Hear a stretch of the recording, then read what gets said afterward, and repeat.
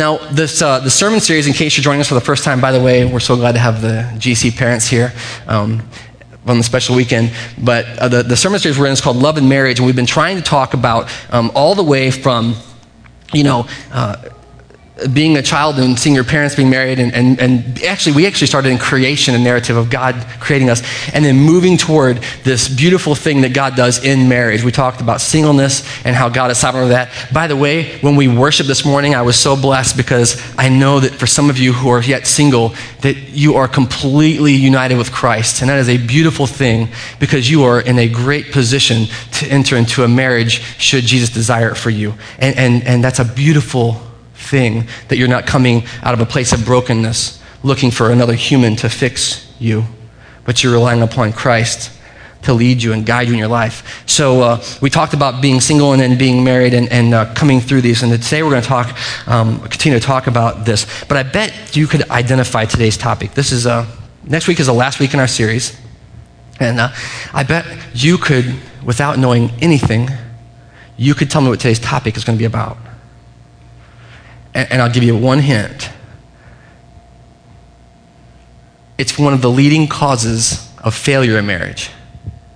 What do you think it is? Huh?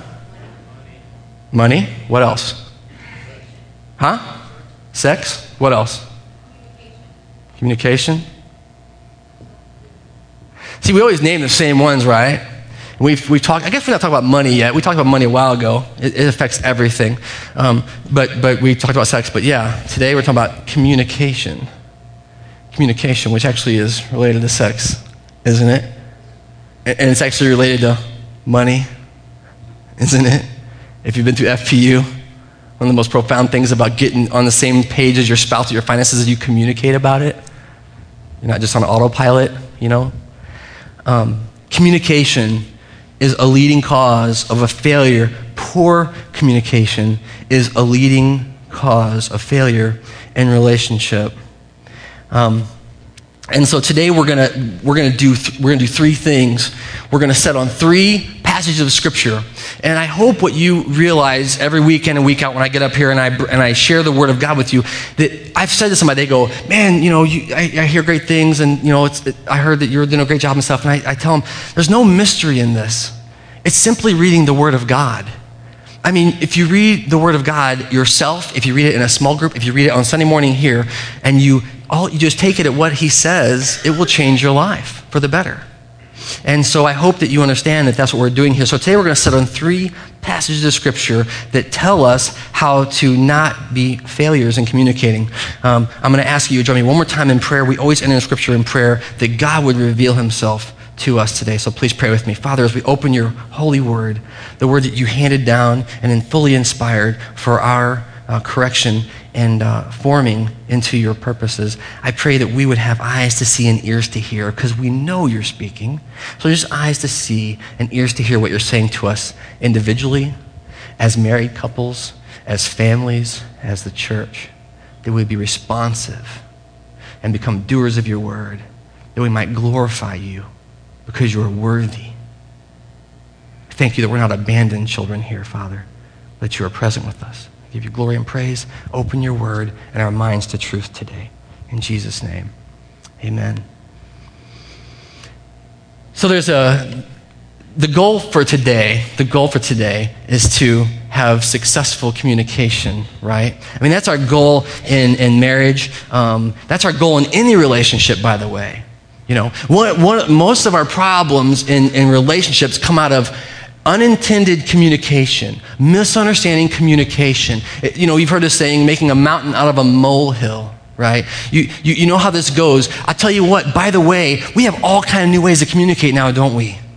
It used to be, if you want to talk to somebody, you had to go find them on the planet and talk to them like this, right?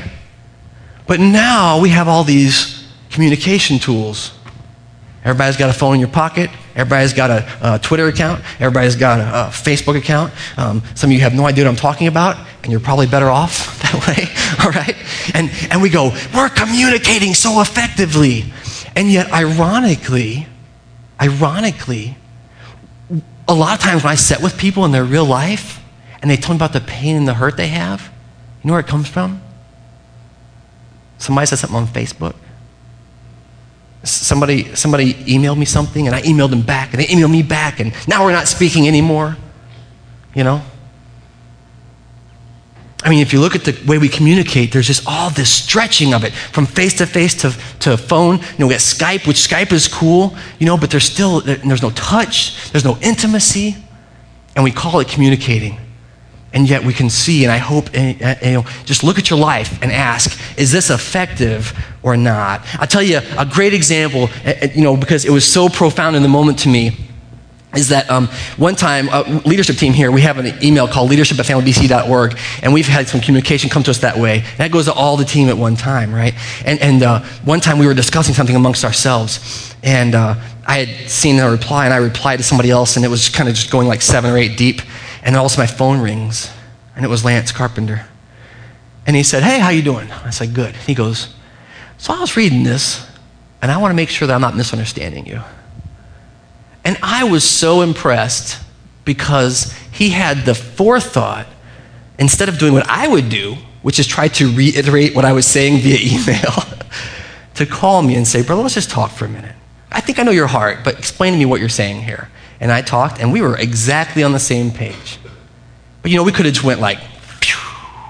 I mean, we could have just kept going, ad nauseum, right?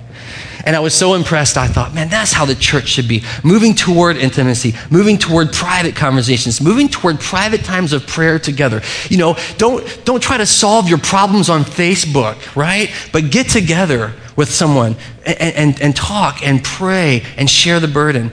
This is almost like it's the way God designed us. Almost. But we have a better idea. I'm launching a new site. Oh, I'm just kidding. Really cool. It's really cool technology. I'm not a Luddite. I think it's great. I use it, but I do think that there's a lot of harm, and we are not always effective in communicating this way. There's a great quote from a movie that came up, and it goes like this: "What we have here is do you know where that's from?" Yeah, see, that's rare, right? Most of you, I heard that somewhere. Look it up on Wikipedia. It's from Cool Hand Luke. It's a famous quote. "What we have here is a failure to communicate," right? I mean, how many times in your life could you say that? How many times in an intimate relationship with your best friend or with your spouse or with a boyfriend or girlfriend or with your parents, you just look at it and you go, "What we have here is a failure to communicate," right? And a lot of times we say that from our side. We go like, "You don't understand me." But here's the truth. You ready for some truth? You don't understand them. It's always our side.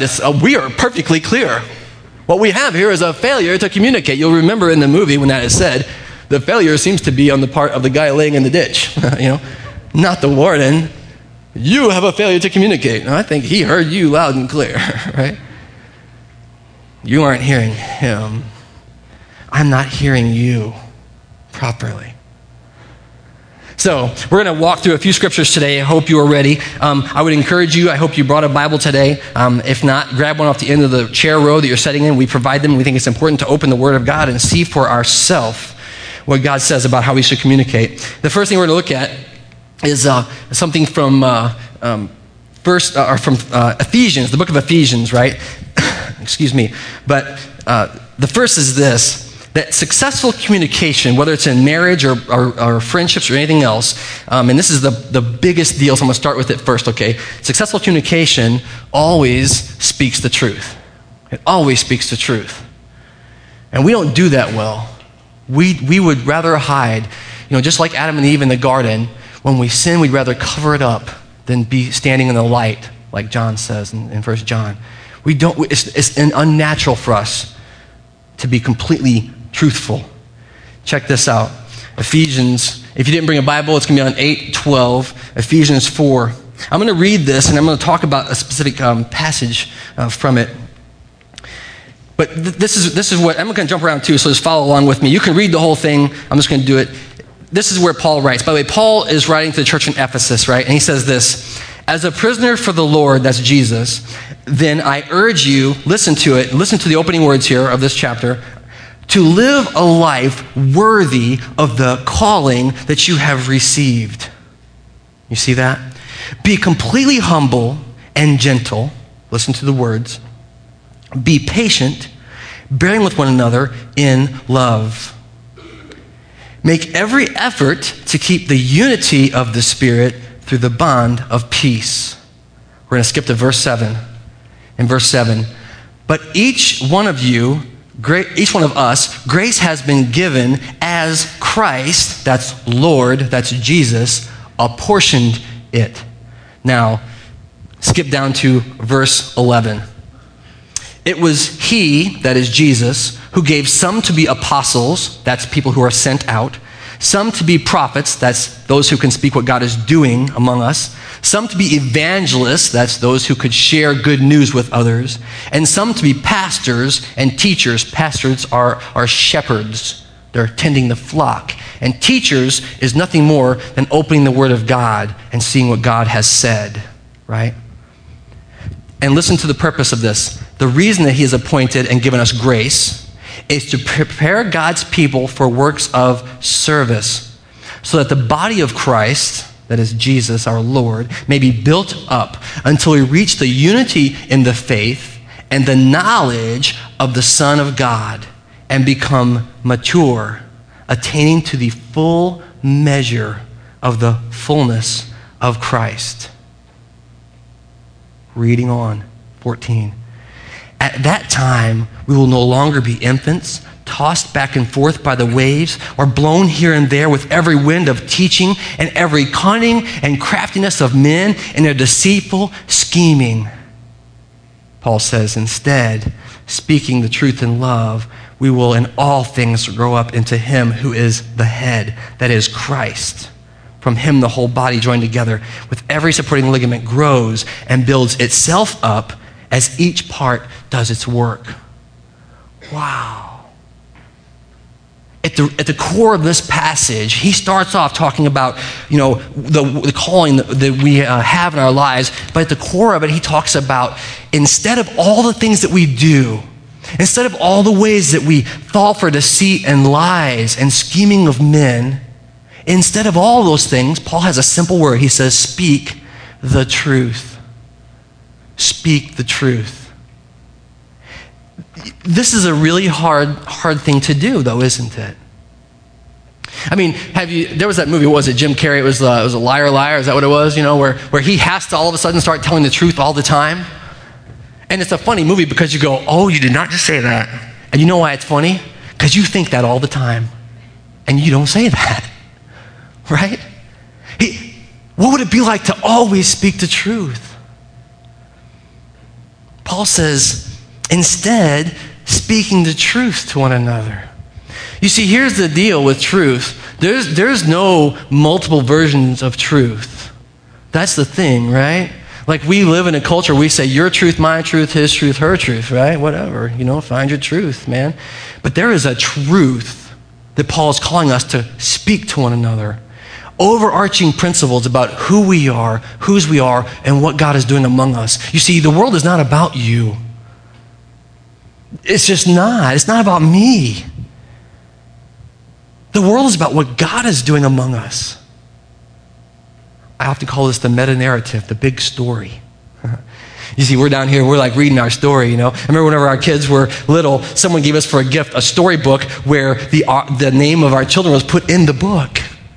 And it was on the cover. And I remember our children looked at it, they're like, this is about me. You know what I mean? You have a home. Were you guys raised in a home like that? Your parents are here. They're like, you're so cute. It's all about you. She needs a pink room, honey. We need a bigger house. She gets to park in the garage. He gets to go out. He gets to have the Mustang, and I'll drive the beater. Right, dads? Come on. It's time for a Mustang. No? Okay. All right.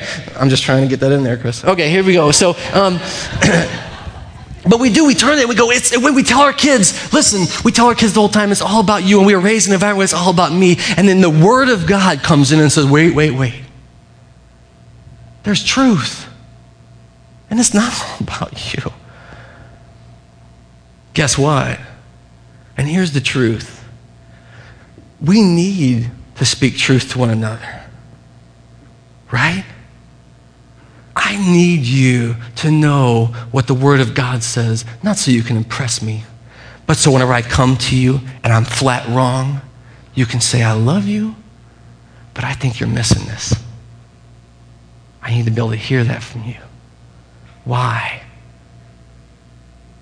The Bible says that our enemy, Satan, is the father of all lies.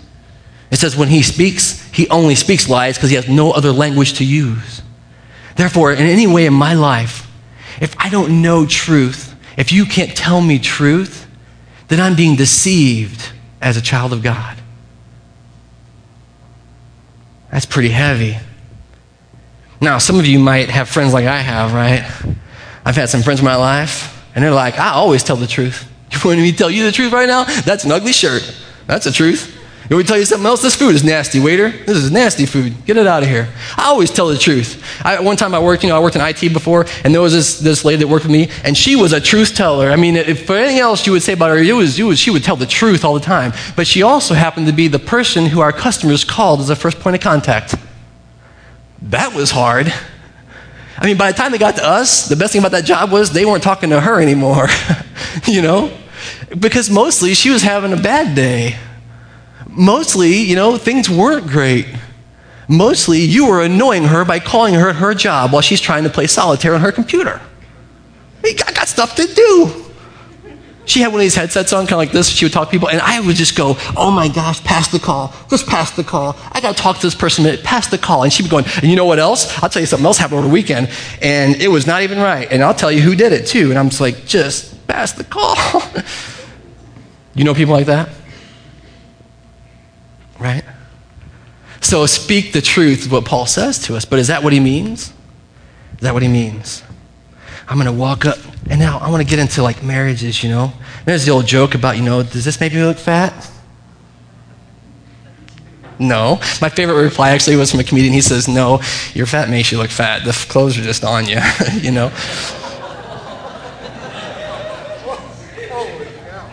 Well, I mean, is that not the truth, though? That's the truth. You stand in front of the mirror every day, you're like, oh my gosh, I got to get some clothes that makes this not look like it is, right? I do it. I'm with you. I know it. I do it myself. Does this make me look fat? Okay. There are times that we can just go, here's the truth, bam, and then it just hurts people and it wounds them and it doesn't heal them and it doesn't bring a blessing and it doesn't glorify God and it's terrible. So I want to add what Paul says next, you see, and you've already read it with me and you're like, I knew that already, Bill. You don't have to tell me that, but I want you to see that speaking the truth is not enough. Speaking the truth like, just running through life, just knifing people with, truth, that's not what God calls us to, because you will wound people. The missing element is we are called to speak the truth in love. You see it there. I want you to look at it with me. Paul says, instead, speaking the truth in love, we will in all things grow up to him who is the head, that is Christ Jesus, our Lord and Savior. That's meant for you and me. And you see, you have to have both sides of that. Now let me explain love a little bit to you. And we've been talking about love and marriage this series, and we talk about this every week. But I guess for, the core idea you can get from love, the core idea you can get, we find in John 3:16, because it says, for God so loved the world that he gave his only son. You see that? So in God's economy, where the truth teller lives, he says this, love isn't how you feel about somebody right now. Love isn't something that you're waiting to come back to you. Love is a decision that you have counted others more important than yourself, and therefore you're going to live sacrificially for them. What does this mean? What does it mean then? Great. So you mean I can't just get her a Hallmark card instead? I have to tell her the truth and do it in love? I have to tell my husband the truth and do it in love? I have to tell my children the truth, that the world's not about you, but do it in love? What this means is that when we tell the truth, we always have the other person in mind. This isn't about you getting it off your conscience. This isn't about you at all. When you have to speak the truth to someone else, you do it always desiring, it's like forgiveness last week, always desiring what's best for them. That's why it's a sacrifice. You could even go, this is going to hurt, and it's going to hurt me. I'm going to take a risk, and I might die for nothing. but I need you to know that you are loved. And so I'm going to tell you the truth. I don't think what you're doing is glorifying to God. I don't think what you're doing is what you were made to do. I don't think that choice you made was a great one. I'm not judging you. I love you. See, it always has the other person first. Now, you get into a marriage, this is hard. Because we talked about how when you're courting, you're always interested and curious about the other person. I mean, part of the Great Date series has been about, Great Dates have been about learning to enjoy your spouse again. Be curious. But ultimately, as husbands and wives, whenever the Bible says, husbands, love your wives as Christ loved the church, it's a love that cares more about them than yourself. It's not about you getting your way or having the wife you've always wanted. Right? It's about acting in a way that you care more for your husband or your wife to succeed, and I don't mean get a better job or more hours or promotion or a bigger house. I mean succeed in eternal matters. And you see it, and you go, I don't think this is going to be good for you. You have to speak the truth in love. Now, the flip side is we have to be willing to hear people that we know love us, tell us the truth. And this is the problem, because as humans, what we do is someone tells us the truth, and then we sever the relationship because that hurt. And I don't like you anymore. I thought you were on my side, right? Have you had those conversations with anybody? They are on your side. They're telling you the truth. The word says that God will send people beside us to speak truth into our lives, and we should hear that and discern it. Don't let everyone tell you, but if someone comes to you and says, hey, I got some concerns, well, listen, pray about that. Go into your prayer closet and say, God, what was that about? Because he's sovereign. He loves you perfectly. And he's trying to conform you to his image. And if every time he sends a prophet to you, if every time he sends an evangelist to you, and you sever and you go, this hurts too much, I'm not going there, I'm not talking about that, I'm not going to change in that way, you are actually rebuking the work of God in your life. And you'll stay the same. But God isn't interested in us staying the same. So, speak the truth in love is what we're called to do, and I hope that you get that, and I hope that's hard for you, and I hope that when you do it cautiously. Now, I want to talk about the second scripture here, look out, that is related to this, and is tied very closely into speaking the truth in love. The second thing we're talking about today is checking your motivations before you do this, right? We talked about it a little bit already, but I want to share a story with you. This is going to be from, let's pull it up here, from the book of Acts. By the way, the book of Acts is a great book because it comes after the four Gospels in your Bible. And the reason, there's two names for the book of Acts. One is the Acts of the Apostles, and the other is the Acts of the Holy Spirit. And the truth is that they're both right because the Holy Spirit moves through the apostles. The Holy Spirit moves through the church. The Holy Spirit moves through you if you're a believer in Jesus Christ. I hope you know that. You have no right to speak truth on your own, but God speaking through you has a right, you see. The Holy Spirit can use you for the benefit of the church, and that's what Paul's talking about in Ephesians. Check this story out. This is going to be in the book of Acts, Acts of the Holy Spirit, Acts of the Apostles. And we're going to read through like we did last time here, starting in verse 9. And this is what the word says. And this is like a historical account of what happened, so check this out. Now, for some time, a man named Simon had practiced sorcery in the city and amazed all the people of Samaria. He boasted that he was someone great and that all the people, both high and low, gave him their attention, and they exclaimed, listen to what they said about Simon. This man is the divine power known as the great power. They followed him because he had amazed them for a long time with magic.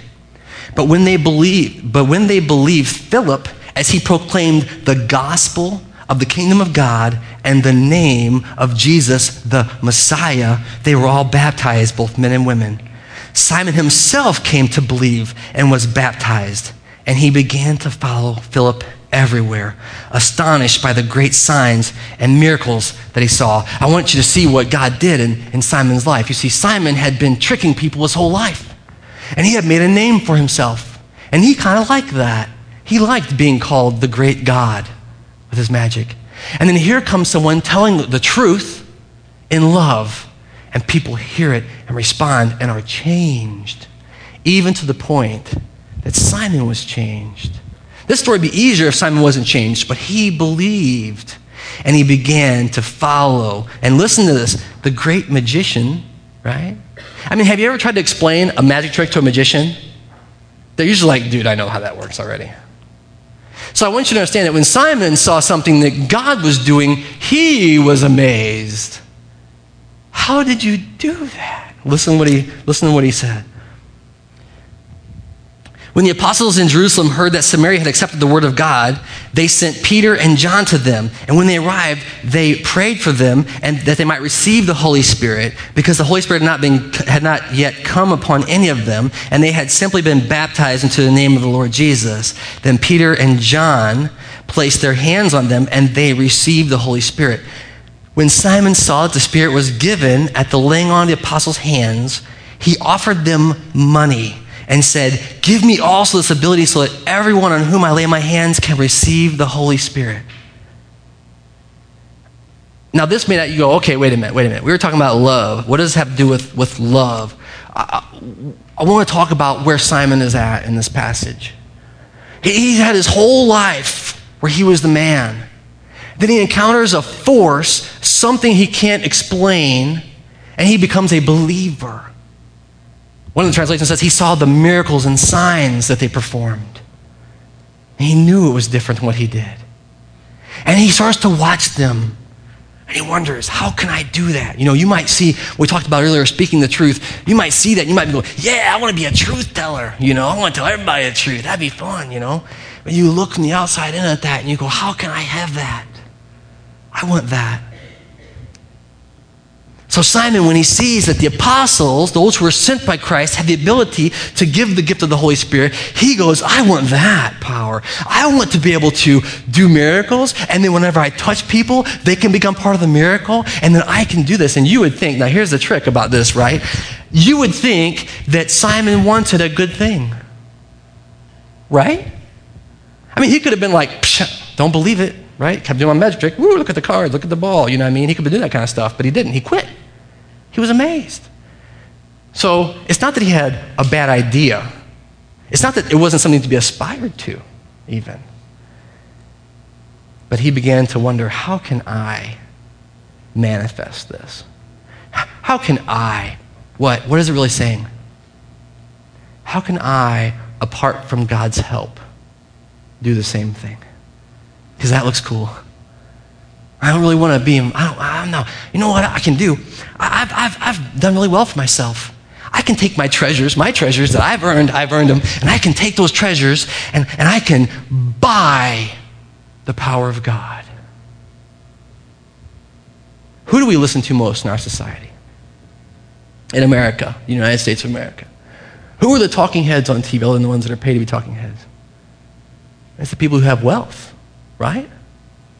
I mean, that's who we're listening to all the time. Well, let me tell you how it works. We go, ooh, he knows, right? He knows truth. Look how well he has done for himself. He can obviously speak truth into my life. And you see, here's the trouble, right? Because this is really subtle. But you see what we do. And this is a good thing that Simon saw. But what he did is he took the gift of God, the ability to speak truth, the gift of God, the ability to impart the Holy Spirit, the gift of God, the ability to perform miracles, and he put it over top of God. And he said, I'm going to circumvent God, and I'm going to use what I have to do this without him. Why? So that I can be over God. You see that? Now you go, okay, I wouldn't do that. I wouldn't say, can I buy that? Because I couldn't afford, to buy that. Maybe. But we do it when we say this, and this is the warning.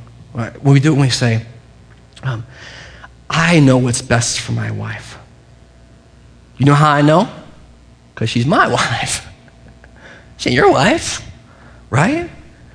I know what's best for my husband. You know how I know? Because I live with him. And I know him better than he knows himself, right? So God has put you in the relationship to speak truth all the time to him, right? That's your job. Truth, truth, truth, truth. truth, right? Yeah, that's good. That's good. Yeah, and then the husbands, they pray for that time in your life when you start to be able to get the miracle ear because it has that switch. I had a husband tell me that just the other day. He said my best favorite thing is that I can just go.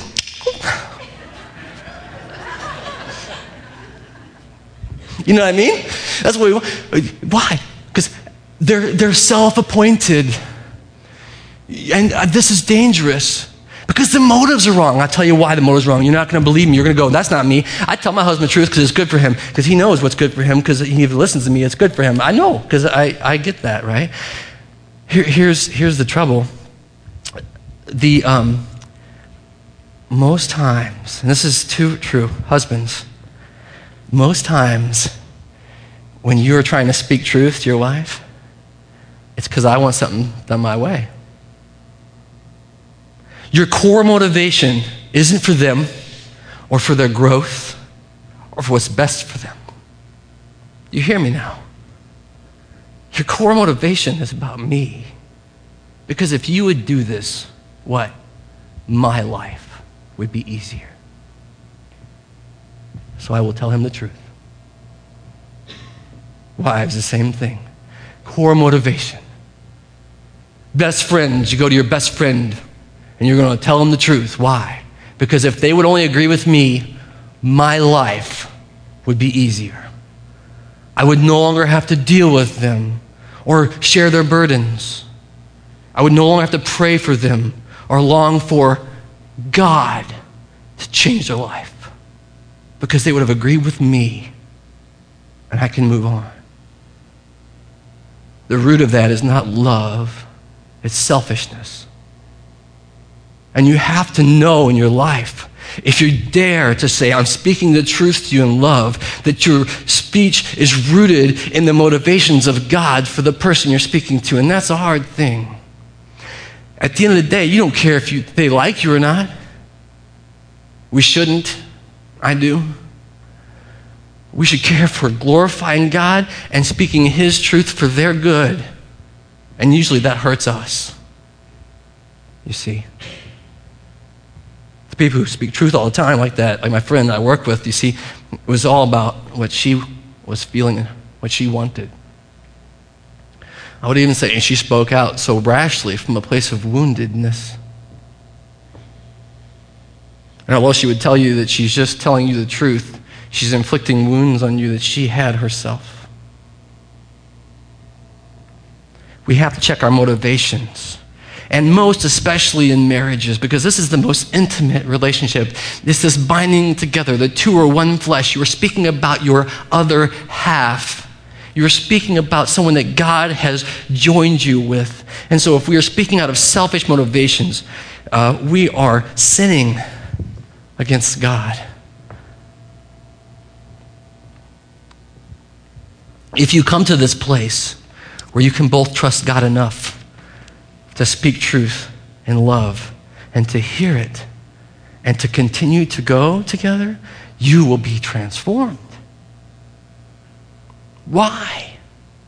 Because God isn't a liar. He won't let it happen. And at the end of the journey, after that necessary wound of truth comes into your life, you can begin to work together and heal. And the road ahead is beautiful. And you trust more and you bond more. But we don't have time for that, you see, because we are in a hurry. We have a lot of communicating to do. And so we slash and burn. I mean, the people are most intimate to us. Check this out. The last verse I want to talk about is from Jesus' own mouth, right? Someone said to me recently, they said, you know what's interesting about communication? That speaking the truth in love takes time. It takes intentionality. The most hurtful words come the quickest. You hear me? That the things that are going to hurt the most come very fast off your tongue. As a matter of fact, you can't wait to get them out. I think part of that is because the devil is there going, quick, say it, quick, say it, quick, say it. And you're like, I got to say this really fast, get off my mind because I got to get it. And someone said this to me. They said, it's like machine gun fire.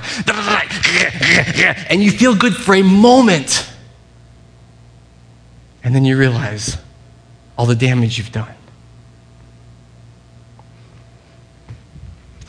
Speaking the truth in love takes time and intentionality and consideration, and you have to do it with discernment and wisdom.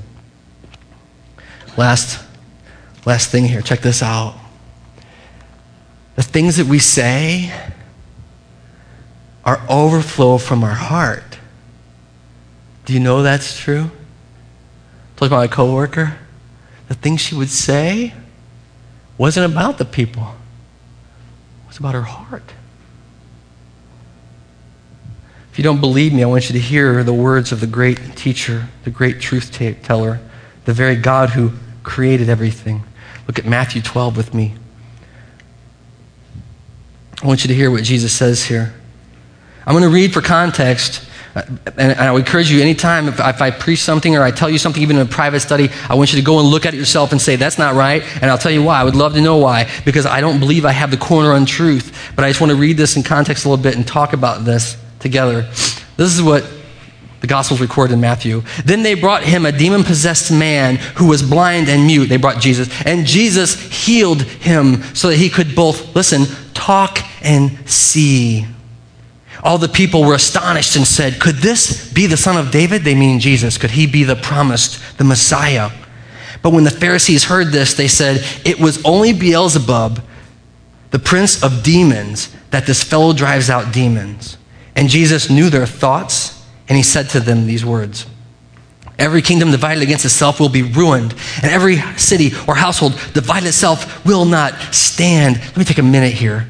Do you see what that says? If we're talking about love and marriage, every kingdom divided against itself will be ruined. Every city or household divided against itself will not stand. This is Jesus speaking hard truth into our lives.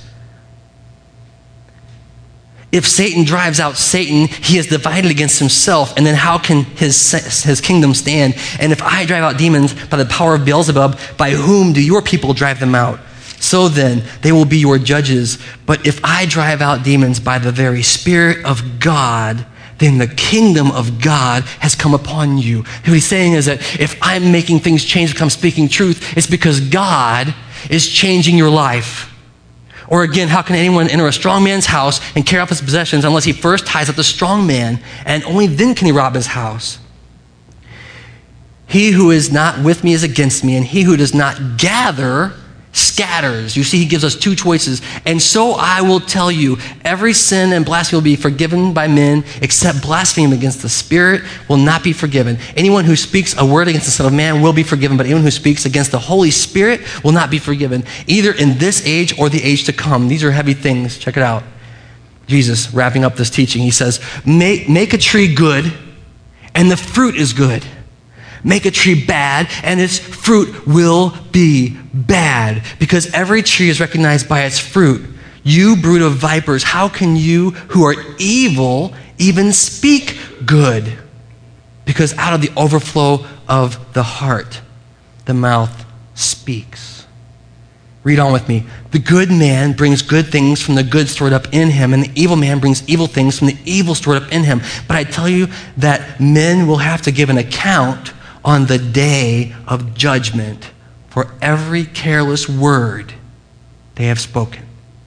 For by your words you will be acquitted, and by your words you will be condemned.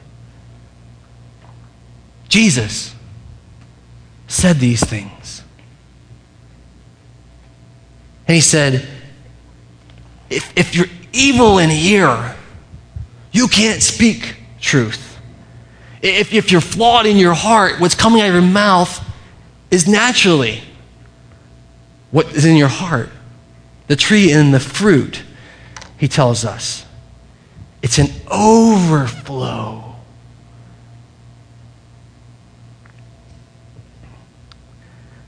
I want to give you share a picture with you of what this looks like. There's another place in Scripture where Jesus says a spring can't bring forth salt water, and a salt water can't bring forth a spring, fresh water.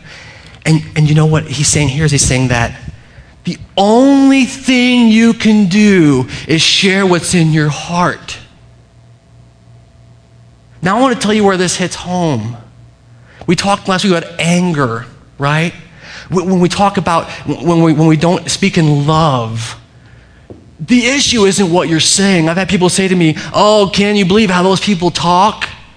And I think, at least we know what's happening in your heart. Can we just say for a minute, when you realize that you've done the machine gun thing, you shot your mouth off, as we say, that in that moment of regret, you can not just be sorry, but you can repent before God. Why? Because Jesus said, from the overflow of the heart, the mouth speaks. Well, why would I give thanks to God? Because he has given you an opportunity of a lifetime. Because in that moment when your heart has poured forth wrath or anger or hurt or bitterness, in that moment you can stand before him and say, where did that came from in here? God, change me in here. Because I want to speak the truth in love. Now here's the deal. God will answer a prayer like that.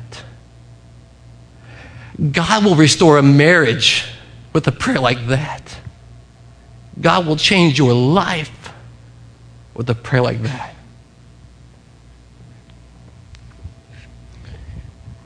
Pure water. That's what we want. Simon wanted to lay hands for the receiving of the Holy Spirit. I got news for you. When you accept Jesus Christ at his promise, he said, I'm going ahead of you to send a counselor back for you, that he could be with you and teach you everything you need to know for life. And that means you and me. If we would receive him, the truth that he is indeed the Son of David, he is indeed the promised Messiah, that he is indeed the one who sacrificially showed love for you and for me, not so that we could scorn and reject him and say, that's too hard, that's going to hurt, I don't want to do that, but that we could understand the sacrifice and we could receive it. And then at that point, brothers and sisters, I want you to hear me today, that at that point, your life changes forever, not because you've manifested some gift of yourself, you've not thought up a good new idea, you're not even going to put the bumper sticker in your car that says, honk if you love Jesus. You know why? Because he's going to be in your heart, changing your life. You know what's interesting about a heart that overflows with truth? When it gets to the point that it's overflowing with truth, there's no more room in it for evil. There's no more room in it for sin. Because he is pouring his Spirit out on you and on me. And when we come to that place as believers, we pour forth new water. You know what Jesus said? Believe in me and I'll become a new spring that comes up from the inside and you'll never be thirsty again. This is what we want, church.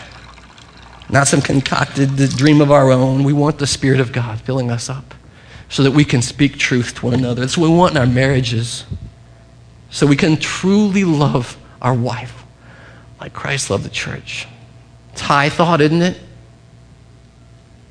And you go, that's great. But I'm so far from there, you have no idea. I want to say that today, wherever you are, you can take a step toward that truth. I want to say that today, if you haven't even acknowledged that that is love, that him dying for you, that God dying for you is love, that you could just receive that today. You could say, yeah, I don't even fully understand that, but I'll take your word for it because you know more than I do about truth. If you don't think the word of God is truth, read it. Go to God with that. Today is a day that you can move closer to love, truth. You know what's funny? A lot of weddings, we do the whole love is patient, love is kind, love is, not self-seeking, love does not boast. And then we get into a marriage and man, we just go. You know what I mean? We just violate. You know why? That's for believers in Jesus Christ. I want to be like that. I hope you do too. Today I'm going to ask the band to come back up and close us out with a final worship song. I'm going to tell you that where you stand right now, God can move in your life. I want to offer to you that if you want to come and just be prayed with, come down here and I will pray with you. And not because I have a magic power, because I don't, but God is changing my life and I want you to know the same thing. But you can do it right where you're at. If you're not ready today, you can walk out the door and you can think about these things later. You can read the word later. You can go to a family group and for the first time you can tell the truth about where you are. Please join me in prayer. Father God, this morning we've come into your holy presence. This place, Father, not, the building, but your presence, Lord Jesus. And we want to live there all the time. We've come to know you as Savior, and now we want to know you as Lord and Master, as the filler of our cup, the only one worthy of praise. Why? Because we want to be ready for eternity with you. We don't want to be those who are found before your judgment lacking, grieving the Holy Spirit, and denying God's truth. Father God, in every way, I thank you so much for your word and how it cuts bone from marrow, how it divides our soul and our spirit, that we might be renewed.